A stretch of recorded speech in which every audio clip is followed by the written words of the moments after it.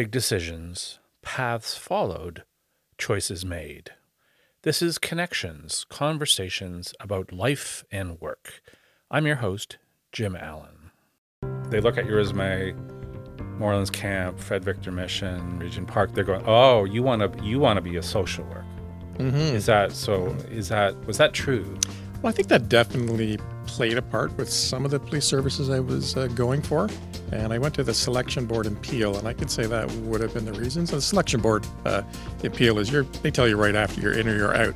And it was a tough hit, but yeah, that's the feedback I got, that, okay, you're too nice. I'm like, okay, well, sure. But that's who I was, right? That's who I was, how I was my makeup.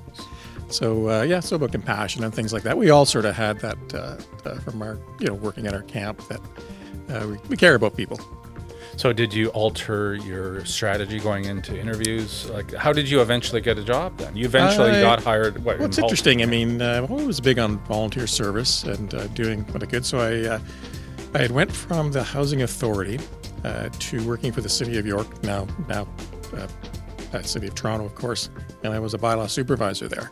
But while I was doing that, I was living in Oakville, and I saw the police, and I thought, okay, let me see what I can do there. So volunteer-wise, instead of, say, joining a service club or something, I joined auxiliary police, which I did that for 1 year, and something happened. So that's not paid. It wasn't paid, right. So you're there for the parade functions. You get to go ride-alongs. It was a nice way to give back, and at the same time, it sort of answered a little desire that I had. But at that time, I was doing really well at my job. I was, going up the ladder, and then the opportunity came. Something happened, not that auxiliary job, and it was a situation, somebody with a knife, and I had to stand forward, even though that's not my role, but I had to stand forward, and it became quite a situation. And they basically told me after, like, we want you to apply for this job. So when I did apply for Halton, that particular year, I was one of 6 people hired. And even me, I had to pinch myself. Like, I had, hit the goalpost all these times, and I'm one of only 6 they're hiring that year. So I was, and I haven't looked back as far as that career went.